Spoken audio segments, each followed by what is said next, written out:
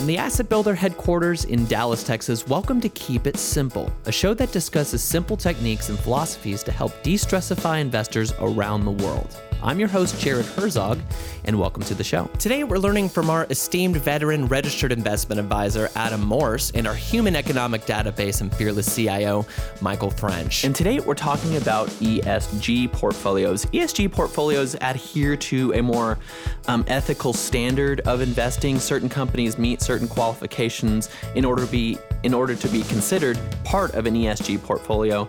And so Michael and Adam break down whether these funds are actually socially responsible or if this is just a marketing ploy. The conversation, of course, was hugely fascinating and a lot of fun. Guys, thank you so much for the 2020 year last year. We had such a great year with numbers. Our growth grew way more than we thought it would. We just want to extend our deep appreciation for your listenership and look forward to more in the future. All right, without further ado, guys, let's get to the show.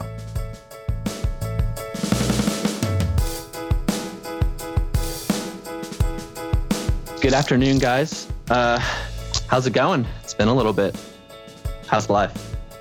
Doing well. How about yourself? Doing good. How about you, Adam?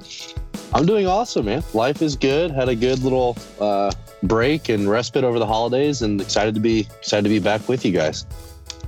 Did you get anything good for Christmas? I think my kids got some good stuff for Christmas, which seems to be the trend these days, but it was really nice. It's fun to see them be excited. So yeah, it was great. So today we're talking about ESGs, and this stands for Environmental, Social, and Governance funds. So these are portfolios that include funds that claim to be more socially responsible. They focus on green efforts. They treat their workers more ethically, so on. So ESGs now make up an estimated $40 trillion, up from $30 trillion just 2 years ago. Social index funds are now topping about $250 billion, which is about 20% of the total index fund total. Needless to say, they are pretty popular. But today, we'd like to discuss whether or not ESGs are even that ethical. So, Michael, why do some people question the ethicality of ESG portfolios? If I had to take a guess, I would say that for a lot of people, there's just a cynicism associated with anything financial services, anything that the financial services industry does. You can question whether or not they're just trying to get into your pocketbook. So let's say that you want to invest in the S&P versus you want to invest in the S&P 500, but a socially responsible version of it. And you compare two funds and you look and you realize the top 10 holdings don't differ that much. I think for a lot of people, there's simply a question of, well, is there really anything going on under the hood? Or is this just another attempt by financial advisors, by the financial services industry to get my money and to make me feel good about something, but nothing's really changed? Yeah, Adam, there's two ways to look at it, isn't there? We could say either A, people are just they've just found another way to get into your pocketbook, as Michael said. Or do you think that maybe these companies have been compelled to act more ethically and therefore these S&P have become more ethically, conscious? Do you think that that's the case, or do you think Michael's case is more correct? Boy, it's a good question. I think it's a question of, is it the chicken or the egg? I don't know if there are many companies out there that have set out to run themselves that would grade out well on an ESG index. However, I think that there are many investors who have become much more conscious and much more concerned with how their investing does impact a lot of these factors. And so I think as the demand for these types of investments and the interest in investing in things that do grade out well from an ESG standpoint, I think as the demand for those things has risen, I think as a result, these companies have, put an emphasis on that because they know it will attract capital and they know that it will, ultimately increase the price of their shares and the profitability of the shareholders. So I don't know, maybe I'm cynical. I'm sure there are a handful of companies out there that absolutely do make that a priority, but I'm not sure that it's the corporations themselves or the SOCs themselves leading the charge, because ultimately it's a more expensive way to do business currently. So now I think the question you would ask yourself is, well, does that really matter? Ultimately, are we becoming more efficient from an ESG perspective? And I think for investors interested in ESG funds and ESG indexes, I think that's probably the ultimate question. Are we making the world a better place? Are we becoming more sustainable? And we should probably at some point address the difference between sustainable investing and ESG investing. Those are two different kind of things, but in the same ballpark. So I think that's ultimately the question for investors: is this accomplishing the goal? So, Michael, do you think that for you, what is the real clear line to what ethical investing actually is? Like, what, in your opinion, do you feel companies actually have to be doing in order to call themselves ethical? Well, I will say, let me just say this. I won't give you an opinion because it's just that. It's an opinion and it's mine. It really, what advisors need to focus on is what matters to clients. So, for instance, does the environment matter to you? Does it matter to you that you're investing in a company that is carbon neutral? Does it affect every industry equally? Are there entire industries that you might say, I'm not going to participate in that industry?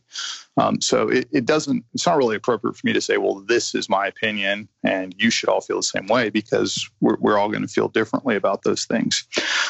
What I will say is that if you rewound back to like the 50s, I think that the corporate boards tended to operate in a way that they were graded not just on increase in share price, but in whether or not they had made the community that they lived in better, if they had made the lives of employees better, if they had met certain standards. This wasn't it wasn't an ESG thing. It was simply boards had certain kind of mandates that they were held to, that were expected of them. And we've gotten away from that, where we started saying, well, the board is responsible to maximize shareholder wealth. If you destroy the environment, we don't care. If you source goods from places where they use slave labor, we don't care. And so the shift is really nothing more than a return to something that was pretty prominent through the 50s into the 60s in the U.S. anyway. Michael, you touched on something that I think is important for everyone to know, which is, everyone that has any manager, any fund company that has an ESG fund, guess what their criteria is? It's also their opinion.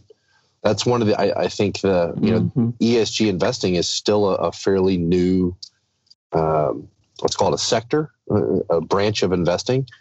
And one of the issues with being early in its life is there is no standardization, right? There is no kind of clear and concise rules for what does ESG mean, right? How do we qualify? How do we rank a company on the ESG vector? So I think it falls on either the investor themselves, or if you're working with an advisor, you need to make sure that you're asking your advisor specific, detailed questions, because what you don't want to do is just, if you're someone that cares heavily about, I think one that Michael mentioned is, I don't want to invest in companies that are known to, exploit labor, right? In let's say third world countries. Well, if that's what you care about, let's not assume that you just buy the first or cheapest or whatever ESG fund or index you can find, because that might not be, what they're building their fund around. They might be on a carbon neutral approach, or they might be on a sustainable materials approach, whatever the case is. So just make sure you're doing your research, because there isn't a lot of standardization in the world of ESG funds right now.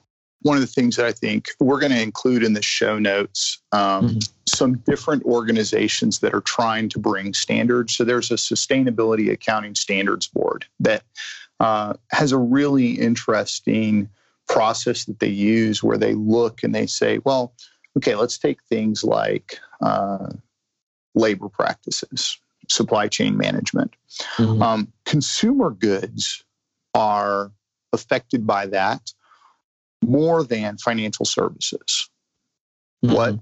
Well, yeah, supply chain labor costs, you generally don't expect JP Morgan or Asset Builder or, some financial services firm to have issues with using a supply chain that is somewhat questionable. But if you're a consumer goods, then you do. And so one of the things that's interesting is then the Sustainability Accounting Standards Board has created this map that says, so in this industry, you need to pay attention to this issue. If this is your issue, pay attention here. So that'll be in the show notes. But then there are some other organizations, such as the Principles for Responsible Investment, that say, hey, we're trying to set some standards and we're trying to create a level playing field so that we can all agree. There's another one called Global Reporting, GRI, and we'll have links to both of those. But what Adam said is true. If you go back to the days where accounting standards were kind of questionable, and you would have said, well, okay, we can all agree that that's an expense. And then you would have had somebody come along and say, well, I'm going to capitalize that expense. And somebody else was like, well, no, that's not it. And you would have different ways that people would expense things. And so you would look and you would say, well, what's the impact of that, to somebody's profits, to their value as a company? And you might not have been able to compare apples to apples. And so one of the things that the industry is doing that's valuable is they're starting to create these standards so that people can evaluate and compare company A to company B in a meaningful way. Michael, that's perfect. That's kind of the answer to the question I was going to ask, and just wanted to make sure that that was the whole answer. I'll ask it.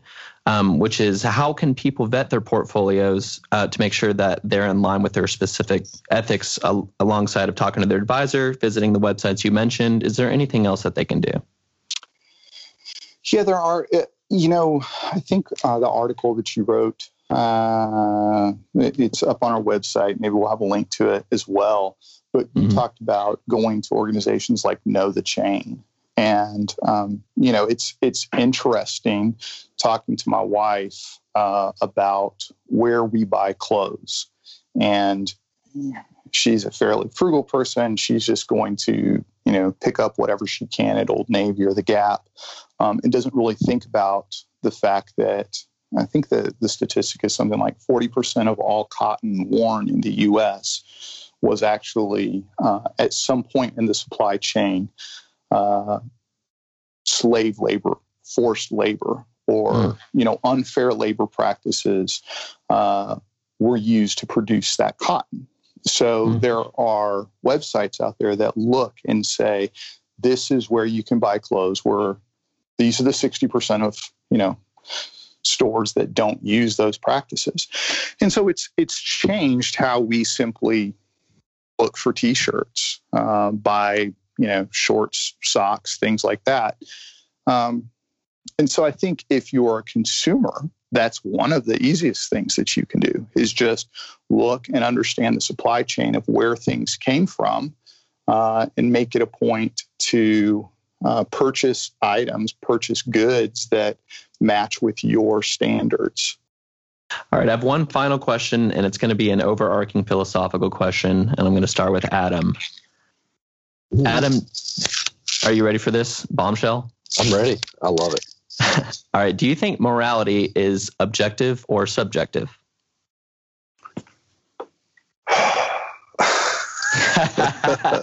You weren't kidding. You were not kidding. I would fall on the side of morality is objective.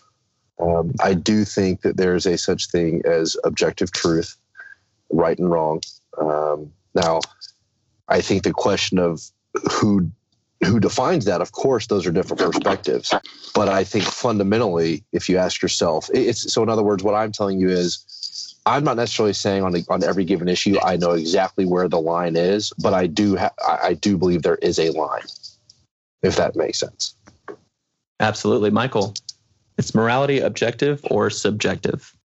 Well, so it's interesting because of COVID. My office mate is my son. He's 8th grade, and he is over there listening to this, and he says it's objective. Mm-hmm. Okay, so I guess. Are you saying that I am cognitively on the level with your 8th grade son? I'm saying maybe you're both right. I would say this. I agree with both of those. I agree with both Adam and Will that there are absolutes that I think that people can agree on. So I don't think that. I think very few people would be okay with slavery. I think that there would be questions around early manufacturing practices that Nike had where they improved the lives on a relative basis in certain developing economies. But we would have said, wow, those are still horrible living conditions. So I think it's hard to take a North American standard of living, which is by and large the gold standard for how people want to live in the world today, and say, well, unless you're providing that level of you're exploiting pay, then unless you're doing that, you're exploiting people. I would just say that's not true. So I think that there are some objective ethical lines that we would all agree with. I think there are a lot of gray areas. And so when you take a lot of these gray areas, that's where we tend to end up. I hate to say this, but we tend to end up othering people. You know, if you are less concerned with the environment, you look at anybody who's even slightly more concerned than you, and you can label them a tree hugger. If you have significant concerns about the environment, you can look at anybody who, you know, accidentally doesn't recycle a plastic bottle and think that they're one of the worst humans to ever walk the planet. And none of that is really helpful, because there is a responsibility that I believe personally we have for the earth to take care of the resources that it provides, to provide, you know, the most, to live a life that leaves as small of a footprint as possible. And so, you know, I say that, but I drive to Dallas in a car, and, you know, I don't bike. I don't take a bus. There are people who would probably say, you know, I should stand on the side of the road and ride share with somebody. And until I do that, I wouldn't meet their ethical standards. Right. And so I think that those are the places where you get into subjectivity of, is a company, and I think that's the dangerous. Everything? Yeah. Well, I think that's what's important for us to remember. It's like I said, I'm more than willing to admit I do believe there's a line. I think where myself or anyone falls into danger is when we claim we are the arbiters of where that line is, and it is unassailable.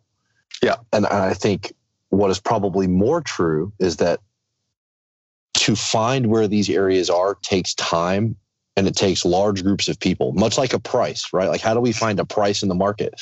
Well, it's the summation of all buys and sells of that investment finds an equilibrium. And we all agree that the cumulative input of all of our transactions has resulted in the proper price, right? Like the equilibrium, fair price. Mm-hmm. Similar here. I think it's tough to say, well, what is the exact, you know, proper way for a company to behave morally, right? Because for you to say, well, we need to become carbon neutral, even if that means, you know, we're going to eat into 40% of our profits. Well, what do those profits allow you to do, right? I know there are tons of, many companies are very charitable. They have charitable arms of their organizations. Those profits allow them to maintain an employee base and provide those employees a way to put food on their table. So are you eliminating their ability to do that? And what is the moral, there's compromise, there's give and take for everything. So I think for anyone to say, well, I am the arbiter of where that line is, where the balance between, I am the objective truth standard. for that standard. Yeah, it becomes a little bit dangerous. So I think humility is always good. And I think having an open mind is always good too. Being open to these new objectives. But ultimately, I think, in our line of work, the question is it increasing shareholder value or decreasing shareholder value, right? Is investing in this way ultimately, and you can measure that value in a lot of ways, right? It's not always on paper in terms of returns, but is that fund both providing returns that are sufficient, and if they are lesser returns, are they providing that moral component in a sufficient way that it makes sense, right? That trade-off is worthwhile. And Michael, do you want to talk more about the ESG activity increasing shareholder fund value? Yeah, I was trying to pivot there to give it a little handoff. It was nice. That was nice. Yeah, it's really interesting. I think there's kind of an assumption that if you have an ESG fund, that you're going to have lower returns. And so one of the things that I think we pride ourselves on as a firm is, the academic research that goes on. We don't base our investments on emotions or thoughts or the latest pundits.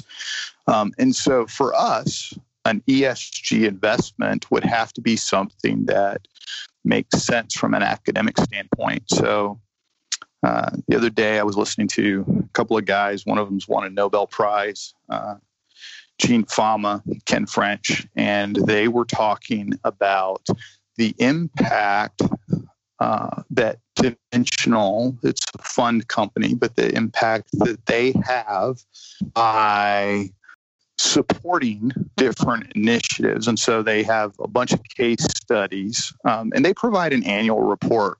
We just got their 2020 report. It'll be in the show notes. You can get it on our website. But one of the things that they do is they have these case studies. And what's really interesting is a board may, instead of wanting to increase shareholder value, may want to increase, for instance, management compensation. And so imagine if you are in the middle of COVID, and so this was one of the examples they gave from this past year, in the middle of a pandemic, your share prices crater, and somebody comes in and there's a hostile takeover bid. Well, the management of the company, to protect their own positions for whatever other reasons, may be very much opposed to a takeover bid, but the takeover bid might greatly increase the shareholder wealth. The bid is going to raise the share price. And so the management of the company, the board of directors influenced by the management, but also having on the board members of the management of the company, would vote against, a takeover so that they can protect their own position. It's something that's actually, it's called a poison pill, and it's, it's not super common, but it is out there. And so what Dimensional does is they say, hey, just FYI, we're going to vote against these people being on the board. We're going to then vote against these people being on any board, because we look at it as a character issue. If you, even though you're on the board to promote, shareholder value, if you would instead promote any other value, including preservation of your own paycheck, then we will not only vote against you here, but we will follow you around and we will vote against you wherever else you go. So like if you're on another board, we're just going to assume that you shouldn't be on that board either, because if you're not going to promote shareholder value here, we're going to assume you wouldn't promote shareholder value there either. And they are very, very strong in that area. And the results of a lot of these efforts have ended in people, being removed from the board by people, have resulted in, poison pills being not executed, essentially not swallowed. And so there is actually a case to be made that says, hey, it's not just long-term companies that are carbon neutral make me feel better about my investment. There are some real, real time today benefits to having an ESG component in your portfolio. And having people who are looking out for things that matter to you. Absolutely. So the bottom line is do your homework, decide where your values are and stop yelling at people. You say that's about right? Yeah, I definitely agree. I think what Adam said about, hey, I don't need to be the final arbiter for everybody else is true.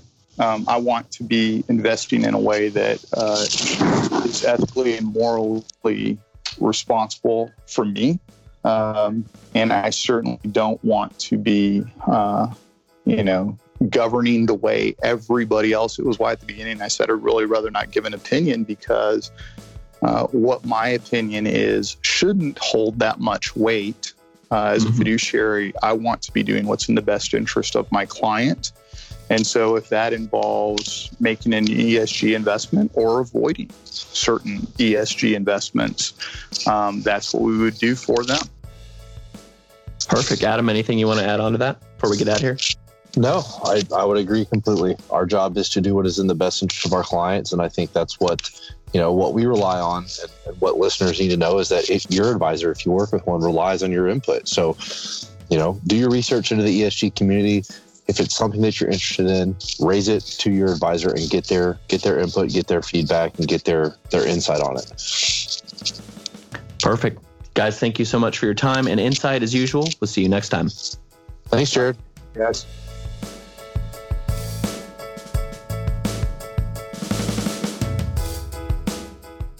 If you have a question for either Michael or Adam concerning this topic or anything else, please visit assetbuilder.com/podcast. There you can find their contact information as well as the show notes for every single episode.